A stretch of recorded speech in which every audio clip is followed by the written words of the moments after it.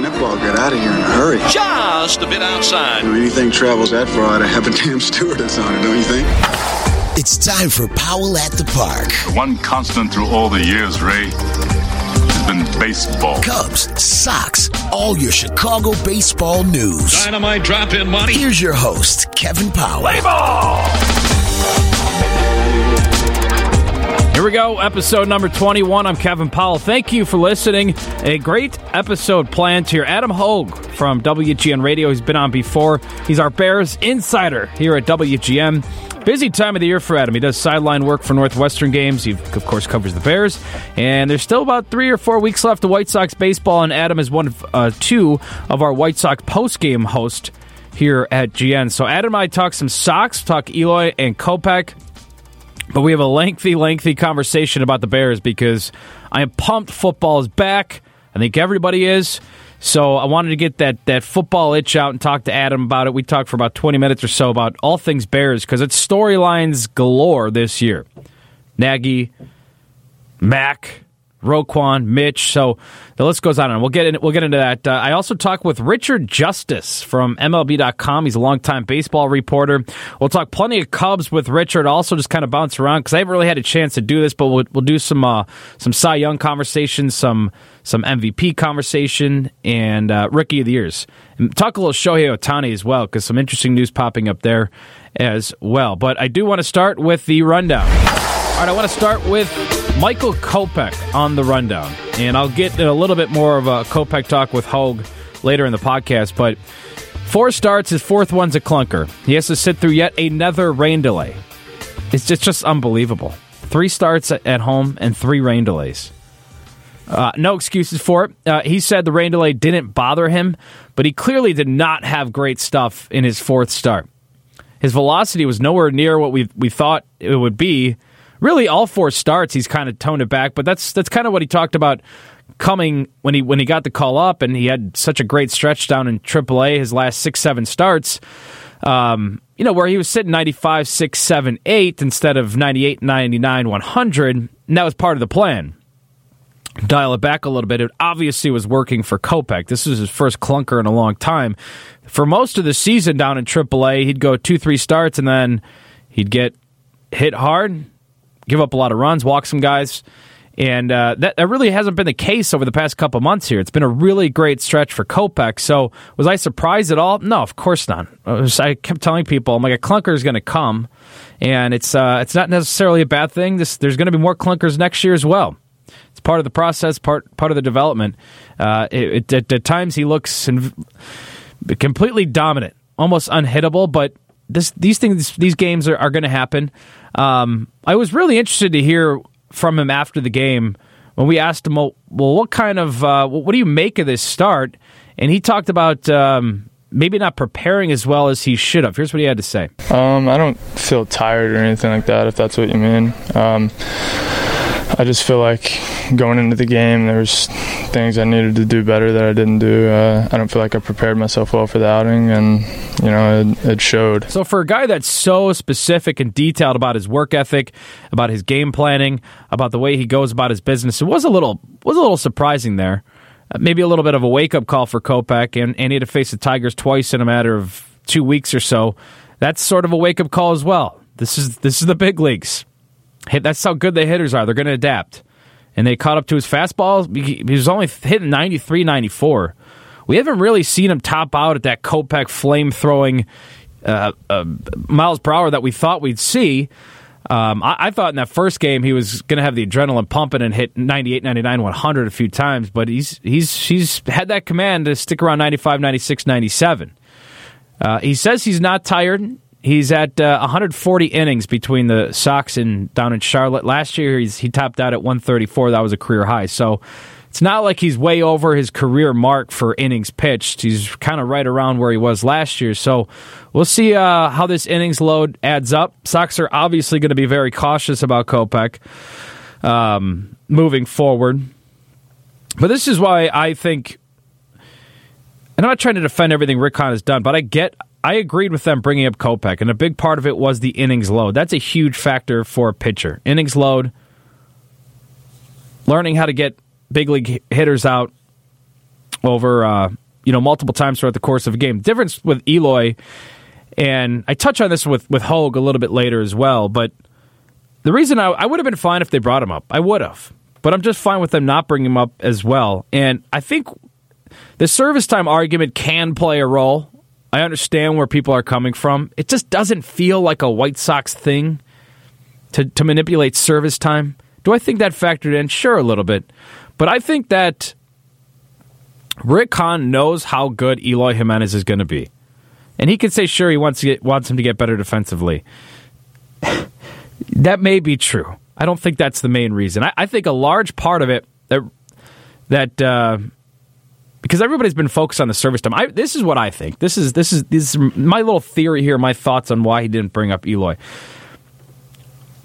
What you have right now at the big league level may or may not be anything all that important when your championship window opens. Nicky Delmonico, Daniel Palka, Adam Engel. Who knows? We just don't know yet.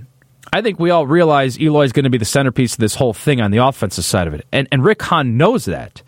So I think he would almost rather get another 3-4 weeks of those guys, of all these guys on the big league level now who are fringe, who are you're on the fence about. Are they going to be big-time big league players for a long time, or are they going to be out of baseball in 3 or 4 years, 2 or 3, 4 years? So I think Rick Hahn, this is almost a talent evaluation period for Rick for the next 3 or 4 weeks. This gives him an opportunity to see what sort of depth he's working with outfield guys now. If Eloy comes up, you're taking reps away from other guys. You're giving Eloy reps too. But Eloy looks like he's going to be really, really good, whether they bring him up now or late April of 2019. So I think that factored in. I think that factored into this whole thing was that Rick Hahn probably says, you know what, I know Eloy's going to be so damn good, but I also don't know exactly for sure what I have in these guys on the big league level now. I might as well see them playing now over the final month and see what I have. Talent evaluation period for Rick Hahn. So that's my thoughts on Eloy and Kopech. I do want to touch on the Cubs as well. The Cubs September just got a whole lot more interesting. Milwaukee took 2 of 3 in a high-intense series. Game 2 kind of fizzled. It started hot, though. The biggest news, I think, this week is that Brandon Morrow might not be back for the full-time closer role. I think that's significant. The bullpen's been very good, and Pedro Strop has stepped up big time for the Cubs. But Joe Maddon's saying, look, it's not completely inaccurate that he won't be able to come back. He's got this lingering biceps injury. They've got a series with Washington. I know Washington's out of it. Washington's not gonna lie down for the Cubs. That's for damn sure. And then you got Milwaukee at home, which will be the biggest series of the season for the Cubs. Just like the Cubs at Milwaukee was the biggest season of the series for the Cubs. The one at Wrigley in a few days is going to be intense. It's going to be awesome. It's going to be a taste of playoff baseball. You're going to see some high-intensity stuff at Wrigley Monday through Wednesday. So I'm looking forward to that. But I think that, like I've harped on it all year, I said that a big part of this whole thing is get healthy by September and give yourself some breathing room on these guys. Give yourself some breathing room. After Milwaukee, you've got Cincinnati, Arizona, and the Sox on the road, and then you finish with Pittsburgh and St. Louis all at home. So, not exactly the easiest stretch. Got Arizona. Sox are actually playing some decent baseball. I mean, once you get to that bullpen, the game it's not even a coin flip. The chances of the bullpen blowing a game are highly likely. But they're playing tough. I don't think that's necessarily a series you want for the Cubs. If you're the Cubs, that late in the game. You know, a hungry young team. Maybe they'll face Kopech. They face Rodon. That's tough. Rodon's been one of the best pitchers in baseball. So this is going to be a tough stretch for the Cubs. And 26 was an outlier. They had zero significant... Well, I shouldn't say that. Schwarber went down early. Okay. After that, the pitching staff had historical health.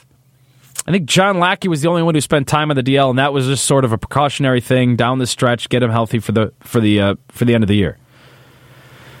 So this is what pretty much every team goes through. Rizzo even has this lingering bruised foot now. Chris Bryant seemed to be okay. Addison Russell looks a little rusty right now. I'm not hitting the panic button by any means. I'm just saying that the Cubs probably wanted to separate themselves a little bit more than where they're at. And they're still okay. They still got as I speak to you now on September 6th, Thursday, they have a 4-game lead on Milwaukee. Washington's going to play them tough, but they've guaranteed themselves that they will be they will have the first place edge by the time first pitch happens. Even if they got swept by Washington, they'll still be lone first place in the Central beginning that Milwaukee series, which is going to be huge. It's going to be fun. But Brandon Morrow, that injury is significant, in my opinion. So Cubs still got plenty of weapons to work with. I still think they're the team to beat in the National League, and they still have the best record in the NL. All things considered. So, little Sox talk for you, a little Cubs talk for you. Got Adam Hogue and Richard Justice coming up. That was the Rundown. Okay, first up on the Rundown, Adam Hogue, my boy, Hoger. I call him Hoger sometimes, but that nickname hasn't stuck at all. Despite all that, big fan of Adam Hogue. Covers the Bears very well, and he does a great job with the White Sox post-game hosting duties as well. We have a lengthy conversation about the Bears, and then we'll also touch on Eloy and Kopech and the White Sox overall. Here's my convo with Adam. We're now joined by Adam Hogue, our Bears insider at WGN Radio. And, of course, you can hear him on our White Sox post-game show as well. He's a busy, busy man this time of year, and I appreciate him jumping on the podcast. Thanks, Adam. Yeah, Kev, you caught me between Hallis Hall and Guaranteed Right Field. Well, that's yeah, basically where I live now, on the car between the two of them. Well, that's perfect because I figured we could talk Bears and some White Sox. So you're kind of right in the middle there with some fresh Bears material, and then we can move on to some Sox stuff as well. There is storylines galore, not only this season, but especially this week for the Bears. Khalil Mack, Roquan Smith, how will Mitch Trubisky fare under the lights in primetime against Aaron Rodgers? And Matt Nagy, this is his first game as a head coach, and it just happens to be against the Packers under the lights in primetime. What's the biggest storyline for you this week? Is it Khalil Mack? Is it Mitch Trubisky? Yeah, I think Khalil Mack has suddenly trumped what was already a huge storyline. You laid it out there pretty good. This is already, I thought, probably the biggest Bears game since the Week 17 de facto NFC North Championship game in Mark Trestman's first year between the Bears and Packers, and that obviously went the Packers' way, and really the Bears haven't been competitive since. But there's a good feeling about this team right now, and for me, at the same time, I don't have a great feeling about the Packers. So I already thought before the Khalil Mack trade that this was a game the Bears could be competitive in. There's a ton of unknowns, obviously. I think the thing we do know is that the defense should be pretty good. Now you have an added unknown in Khalil Mack only because he hasn't practiced at all until really today's his first practice. And then, but you should figure he's going to be pretty good right away. I would think so. He's never missed a game in his career. So most of the unknowns are on the other side of the ball with the offense. How much better is Mitch Trubisky? Can Matt Nagy coach? How is his offense going to look? So there are so many storylines going into this game. I fully expect Mac to play a normal amount he would for a game of this magnitude. But what about Roquan Smith? How much playing time do you figure he'll get? Because he's a rookie, and he hasn't exactly practiced a whole bunch over the past month here and with the holdout. And I know this hamstring maybe sounds like it's a bit overplayed. I don't think it's anything too serious. But what are you anticipating from Roquan? Because all the excitement on the defense side of the ball was Roquan Smith, and man, this could be this all-pro linebacker for the Bears. And then all of a sudden, he's overshadowed by Khalil Mack. But what are you anticipating from Smith, and how many reps do you think realistically he's going to get? That was kind of our question today as we were just kicking around at Hallis Hall. Who plays more, 52 or 58? 52. Yeah, I think so, too. First of all, let's just look at the depth chart. Nick Kwiatkowski can start and play an entire game and not have a huge drop-off. and I can say that confidently right now because we don't know what Roquan Smith is. Like, I think he's going to be pretty good. I was very high on the draft pick. I loved him going into the draft. But here's a guy who missed a month of training camp, came back, had really one full padded practice, and then got banged up. And Matt Nagy admitted today that he has not had a full practice since. Now, let's see when the injury report comes out later today what that looks like. We're now in game week mode, which means we can only watch 10, 15 minutes of practice. Roquan Smith is out there, but is he out there the whole time after they kick us out? I don't know. We have to go off the injury report for that. And today will be the first time we see that injury report.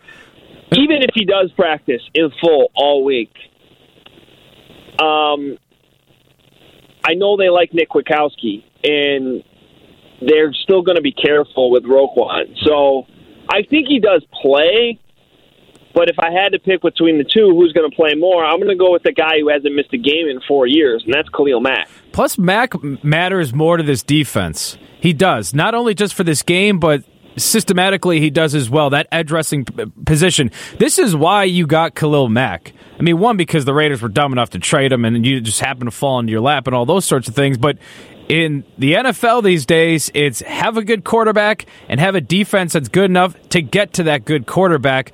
This is the specific reason you get a player like Khalil Mack is to get to Aaron Rodgers and win a game like this. I know it's week one, but again, I don't think we're overselling the magnitude of this game and how it can set the tone. Even if Smith plays half the game, I just think Mack matters a whole lot more because of his position and how important it is to get to the quarterback. Well, I agree with you, especially for this game, and I think I agree with you overall. But let's also not minimize the impact that Roquan Smith is supposed to have for this defense, because he does play an important role in calling the defense on the field, relaying the signals, making sure everyone is lined up properly.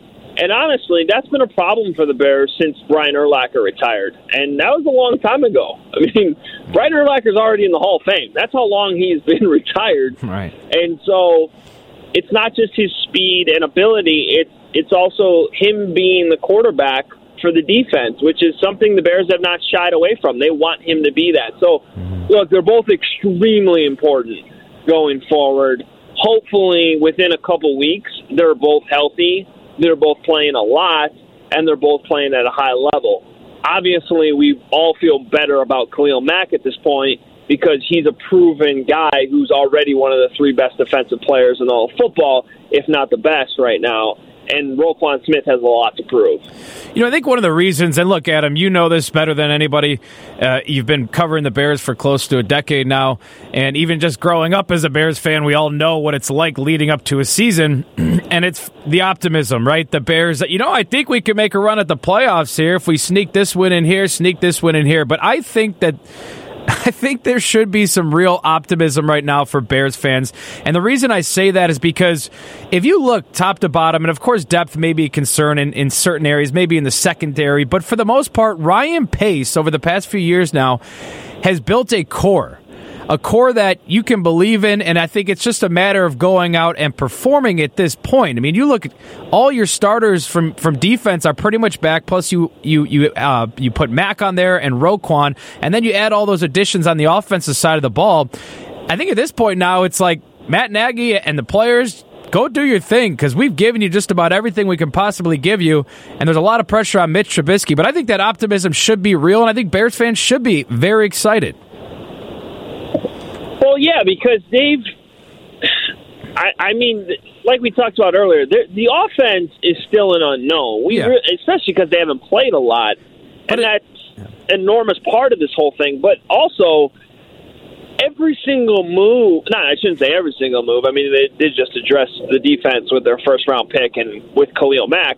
But most of these moves this offseason, with all this drastic change, has been geared to getting Mitch Trubisky to take a huge jump forward, whether that's adding Matt Nagy, an offensive-minded head coach who learned under Andy Reid, whether that's adding Allen Robinson, Trey Burton, Taylor Gabriel, Anthony Miller. The list goes on and on. This offense, just on paper, And paper's a scary thing in the NFL. I mean, it never plays out the way you think it will. But, oh, my God, if we compare this offensive depth chart to what it looked like in Week 17 of last year, or, I mean, even Week 4 of last year, it is so significantly better. Now they just got to go out there and prove it.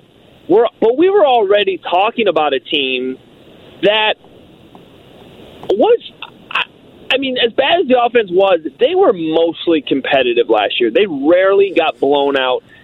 The game in Philadelphia was one exception. Of course, that team ended up winning the Super Bowl. For the most part, though, they battled in games. I mean, that is the one thing that John Fox had going for them. So just alone in adding this offensive talent, and now you've added Khalil Mack, and you still have a pretty young team overall, it is not crazy to think that this team should be playing meaningful games in December this year, which is not something that we've been able to say for over 4 years. I know this question was asked at Halas Hall today, whether or not the Khalil Mack trade puts more pressure on Trubisky or takes pressure off. What do you think it does? And then I'll give you my thoughts, because I've been thinking about this over the past few days since they made that deal. Yeah, I think it takes the pressure off. Matt Nagy chose to say neither, which I also understand. But I don't know. A good defense, the only thing that does is help the offense, right? So I don't think it adds any more pressure, mainly because the way Mitch Trubisky is wired, I don't think he has any concept of... I mean, I think he understands the excitement that's been around this team this week since Khalil Mack was traded, but I don't think he has any concept of you and me having this conversation right now and raising expectations and to saying, hey, this team should be in the playoffs. He's already the type of guy that has the absolute highest expectations for himself and this team, almost in a way, and this isn't a bad thing for football players to think about this, but he probably thought this was a playoff team even before they traded for Khalil Mack. Now, he's not going to come out and say that, but I guarantee you he's already going into this year thinking that the Bears could be that good, as he absolutely should. So I don't really think it adds any pressure at all. I just think at an actual football standpoint, as these games get played, as good as the defense can be, that takes pressure off the quarterback. Yeah, I think those are all great points. I think, and I guess you could apply this sort of thinking to everything, really just in sports. I think internally, like you said, I don't think it adds a whole lot more pressure to Mitch Trubisky. For Bears fans, Bears Nation, I've talked to a lot of Bears fans who are like, look, this is on Mitch now, because look at all the pieces that have been put in place. They spend a bunch of money in free agency. They go get Mack. They get Roquan. The defense has a lot of core pieces. Kind of is on the quarterback now, but that's the NFL. So there is a lot of pressure on Trubisky. Internally, though, I don't think, as you said, I don't think it really changes a whole bunch. Okay. Well, yeah, and it already was, though. Even before they traded for Khalil Mack, that was all, what you just said was all true. Even before they traded for Mack. That's fair. Right. That's a good point. So I don't think it changes much. Okay, I want to get to baseball here because this is mostly a baseball-centric podcast, but I'm fired up about the football season, so I figured you're the perfect guy to talk to.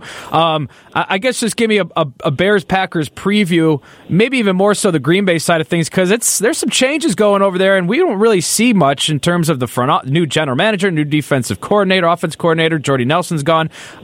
Give me a quick Adam Hogue Bears-Packers preview for Sunday and what we can expect from the Rodgers-led Packers. Yeah, I mean, to me, most of the changes have actually been off the field, and I think it's created a dynamic where Mike McCarthy will be made the fall guy if things don't go well. And my personal feeling is that it's playoffs or bust for him. I look at the what's happened on the team with the personnel, and it reminds me of what the Bears did kind of under Phil Emery, where they felt like they needed to change up a general manager who had been there forever. And he came in and he's immediately trying. He's saying, and I'm talking about Brian Gutekunst now, their new GM, yeah, we got to keep building through the draft.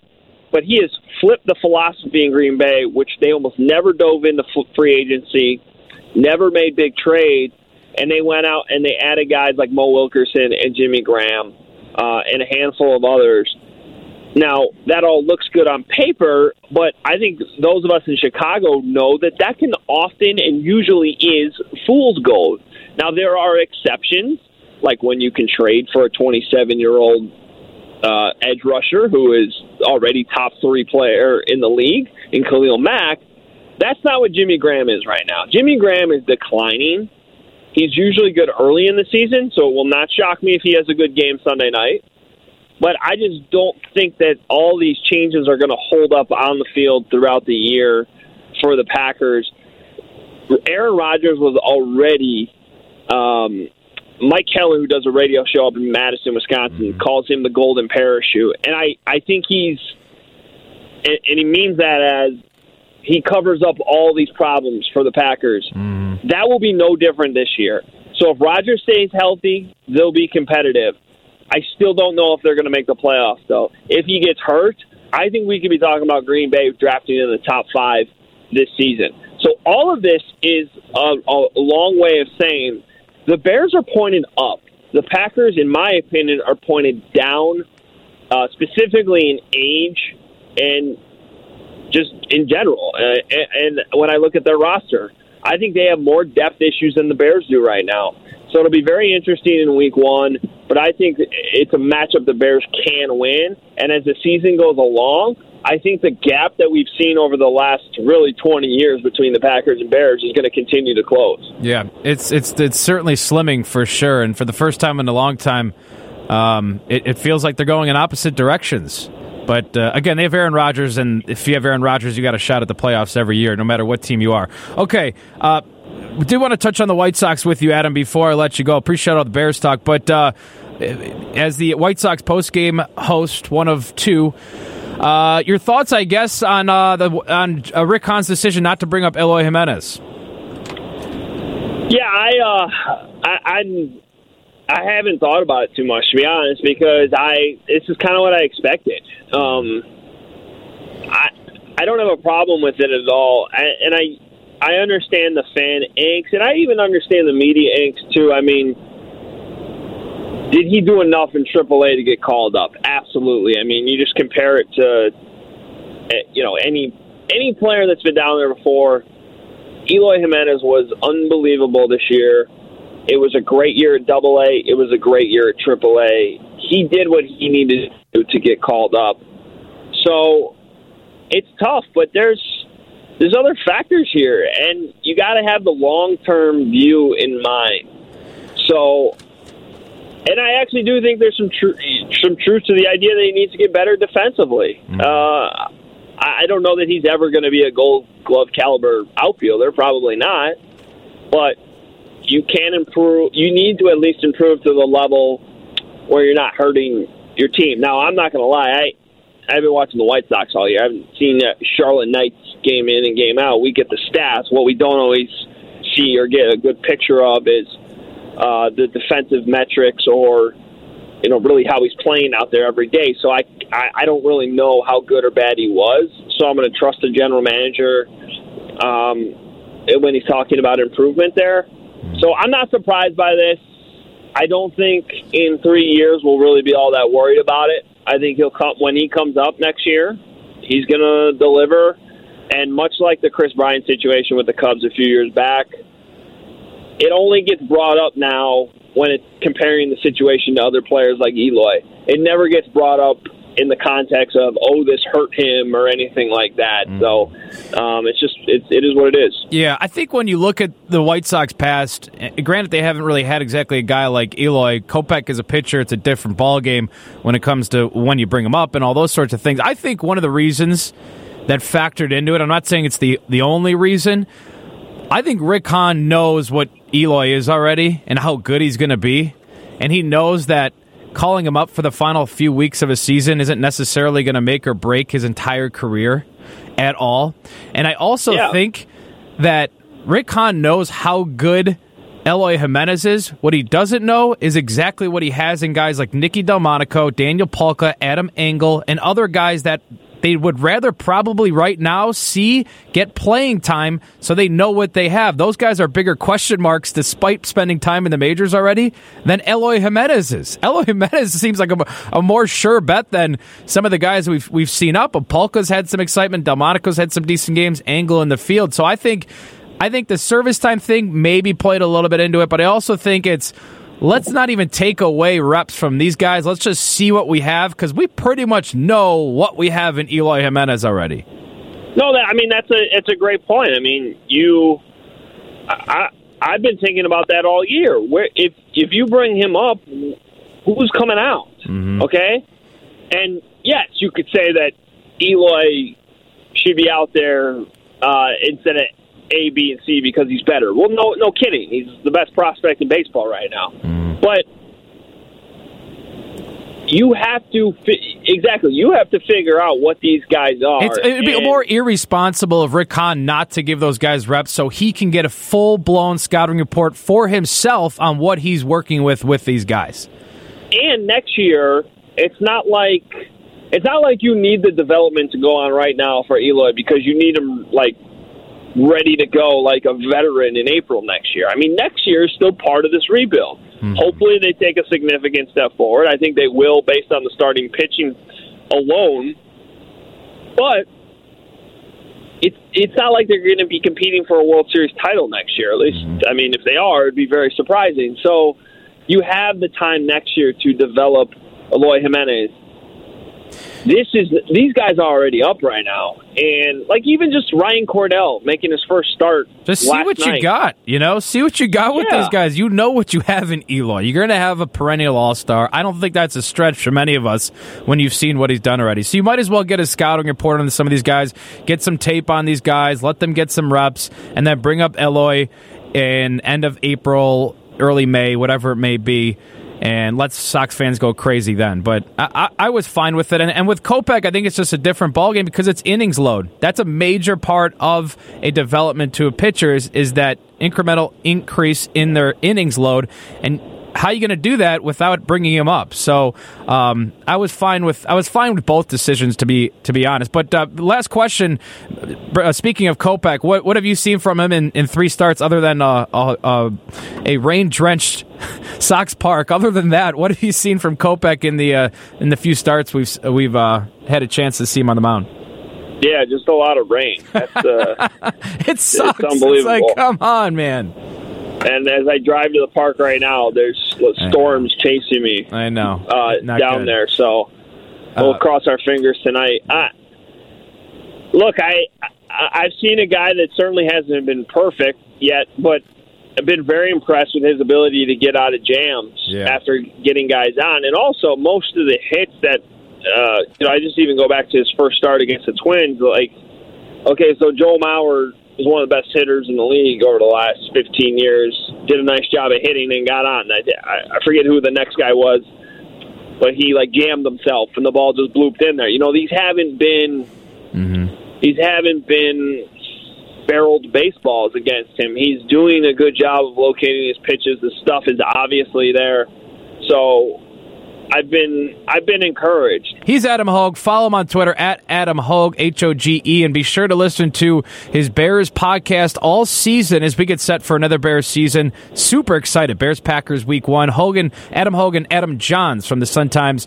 Listen at WGNradio.com, iTunes, wherever you can get a podcast. It is a must-listen stuff from Adam. And be sure to hear Adam Hoge on, you got Northwestern sideline reporting right now. You got White Sox baseball another month to go. So I know you're busy, man, and thanks again for jumping on the podcast. Really appreciate it. All right, no problem, Kev. Thanks. All right, man. See you at the park soon. All right, thanks to Adam. Always appreciate him jumping on. Be sure to check out his podcast. You'll hear him on Northwestern work, Bears coverage, and some White Sox stuff for the final stretch here as well. Okay, Richard Justice from MLB.com, longtime baseball reporter, good guy. Gotten to know him a little bit over the past couple years. And we talk a wide variety of stuff. Talk Cubs here, a touch on the Sox, and just the overall MLB outlook as we close in on the final few weeks. Here's my conversation with Richard Justice. We're now joined by Richard Justice, MLB.com correspondent. Follow him at Richard Justice. He's been following baseball for many, many years, and I've always followed his work closely because he does a great job of following the entire baseball landscape and plenty of Chicago stuff as well. Richard, thanks for jumping on the podcast. Thanks for having me. All right, let's start here locally in Chicago. The Cubs, for you, right now as it stands, they have a 4-game lead in the NL Central. Milwaukee's right on their tail. They just played a tough series up in Milwaukee. What's your biggest concern for the Cubs over the final few weeks here? They're the best team in the National League right now, and so just keep that momentum going. When you get to October 1st, you want to have a good vibe, and you want to be healthy. So, and the only real substantive question I would have now that Chris Bryant's back is who's going to pitch the ninth inning, and it may be a mix-and-match type thing. And really, when you get into the postseason, it's not all you have a lot of games where you don't need a designated closer. You're playing mix and match from the 5th or 6th inning on. I don't know if that'll be the case because they've got some starting pitchers that are really performing at a high level now. But that would be pretty much it. I would say just stay healthy and keep it going. Who do you think presents the toughest matchup for the Cubs in the postseason? I would say today the Dodgers. I want to know. I think there are questions about them too, but given the workload, Clayton Kershaw's a different pitcher now. He's pitching more off his off-speed stuff, but he's still really good. Alex Wood is performing at a high level. I think if Kenley Jansen is good to go, then that lines up the guys in front of them. That's what we're talking about, a closer. When you're in that case, when you're asking those guys like Scott Alexander and Maeda and Ryan Madsen to take on a different role, it changes the whole outlook. But if you've got the ninth inning anchor down with the best closer in baseball, or one of the best, you're in a pretty good spot. So after all the comings and goings and all the lineup machinations and all that, and the emergence of Max Muncy and Ross Stripling and all that, the Dodgers are still formidable. That's not to say, those NL East teams are going through a tough time right now. I think the Diamondbacks and Rockies are both going through a little tough time, and it'd be something if it ended up being pretty much the two teams we expected to be there at the end. Still standing would be the Cubs and the Dodgers. I love the Cardinals. I think it's fascinating what they've done. They've got it, with the energy and the kids and all that. It's sort of wide open, but to me, there's no question that the Cubs are just a little bit better than everybody right now. It means nothing in October. It's a complete reset, but that's where we start. So how do you think the National League is going to shake out? Because it is a tight race, and there's a lot of Rockies, Dodgers, Diamondbacks all in it. Cubs, we're pretty sure either going to win the Central or take that top wild card spot. And then in the East, it's either Philly or Braves. So you got a good amount of teams that are within reach of the postseason. The AL is pretty much set, but the National League, it's going to be fun for the next few weeks. Who do you think is going to come out on top on each division and win those wild cards as well? I don't know. The Cardinals are fascinating. It's just fascinating what they've done. They've sort of gone down the checklist, changed the manager, changed the players, changed the atmosphere, and we'll see. That Harrison Bader, he gives them an element of speed that they just haven't had, that many teams haven't had very often. He made a play sometime in the last week where he ran through second base to beat out a force that I have never seen before. He was essentially giving himself up to get a run home. It was incredible to watch. We'll see. Right now, Arizona and the Phillies and the Braves are having trouble scoring runs. But that can change. It can turn on a dime. You mentioned Bader, so I might as well jump into this because I wanted to ask you about who would have your vote for the Rookie of the Year. I know Bader's in the conversation. Acuna's probably the front runner in the NL, and Soto's also there. In the AL, it's probably Andujar, Torres, and Ohtani. So among those six, who do you think will win Rookie of the Year in each league? Today, I would vote for Acuna Jr. American League is more wide open. I have been voting for Shohei Ohtani. I still might vote for Shohei Ohtani, given everything that he's done. Gleyber Torres has sort of played his way back to the pack a little bit. Miguel Andujar is right in that mix as well. And Harrison Bader, 3 different Cardinals have gotten votes in our MLB.com Rookie of the Year poll. Jack Flaherty got some votes at one point, and Jordan Hicks got some votes at one point, which sort of tells you what the Cardinals have going for them right now. Well, speaking of Ohtani, there's obviously the big news this week about the Angels recommending Tommy John. We knew this was a possibility all year. How do you see this playing itself out? Is there a shot he can play next year and just swing the bat and not throw and be a hitter? How do you see the whole Ohtani thing playing itself out? I mean, I'm all pretty confident we're not going to see him pitch till 2020, but are we still going to see him play at least in some capacity next year? From my understanding is that you can begin taking batting practice after 3 months, and we've seen a lot of guys do. Kyle Seager is recovering right now. Carl Crawford is one that comes to mind. So I would think he would be able to play. He would be able to hit at some point in the first half of the season. That's what I think. But you're right, as far as pitching, that wouldn't happen until 2020. And I think I know the Angels are still committed to his being a two-way player. And you say, well, what's the downside? Well, the downside is you could swing a bat and get hurt. The other downside is he's 24 years old, and when you throw 100 miles an hour, things tend to break. And it would break whether he was swinging a bat or not. We go through this with a lot of young guys, even though he's a very big kid. He's a big guy. That's a lot of stress on the arm, and we've seen it time and again.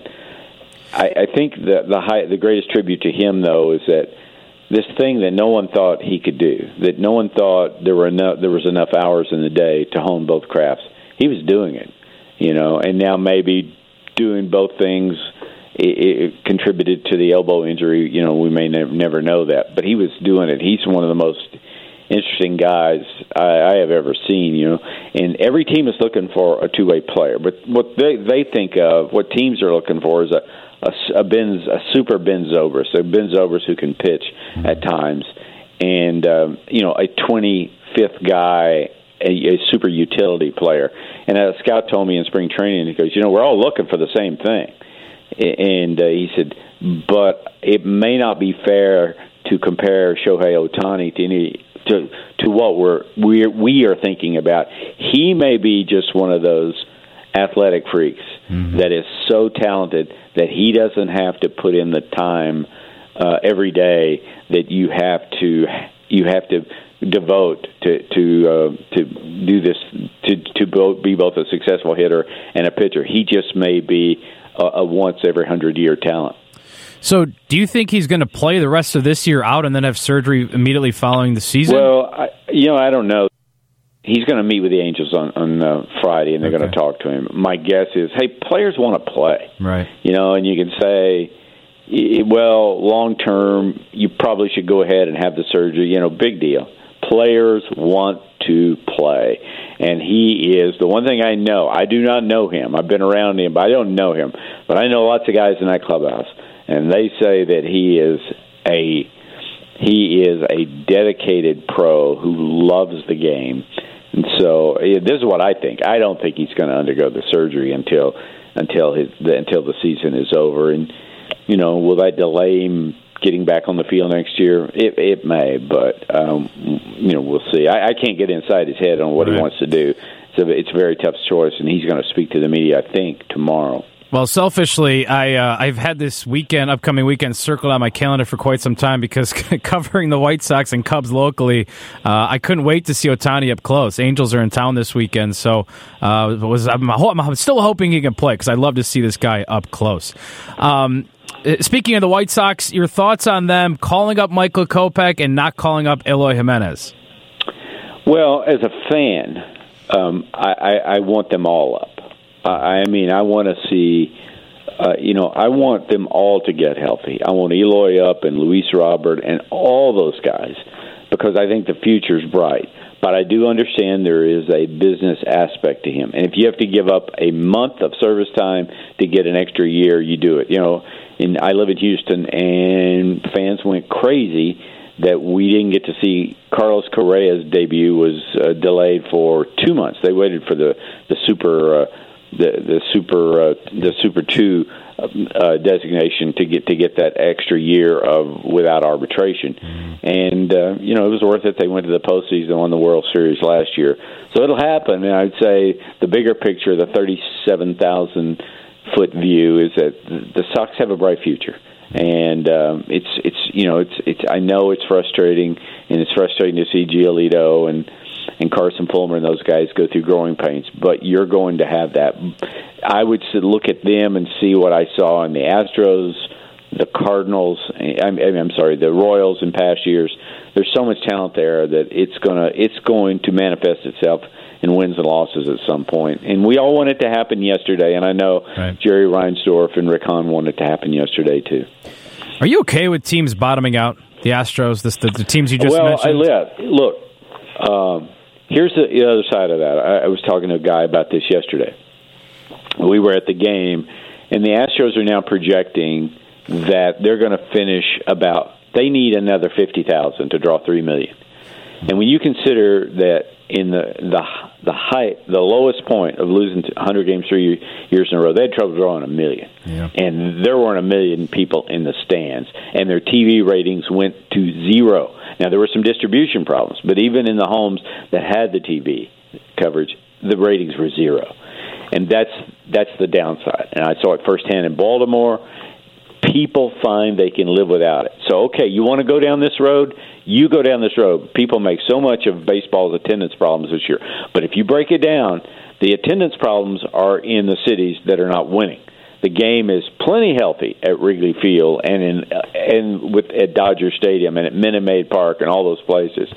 You have to win. You have to put a competitive product on the field because people, in terms of the ticket prices and going to the game and all that, it's a commitment, and you better have a product out there that's worth seeing.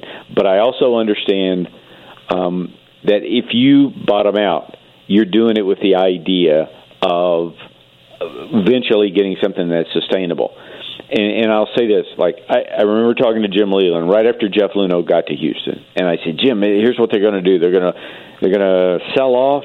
They're going to be terrible for 3 years, and then they're going to have all these great young players, and they're going to have something that they can sustain going forward. And he said to me, he just kind of rolled his eyes and said, I've heard that 100 times.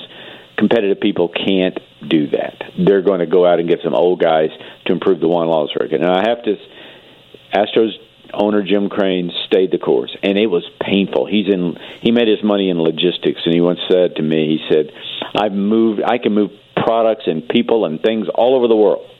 He goes, but I haven't been able to move butts into the seats in this ballpark. And the reason was your team was terrible, and now, and now they're going to draw, but they're going to come very close to drawing 3 million people. The TV ratings, the radio ratings are through the roof. They're a hot commodity.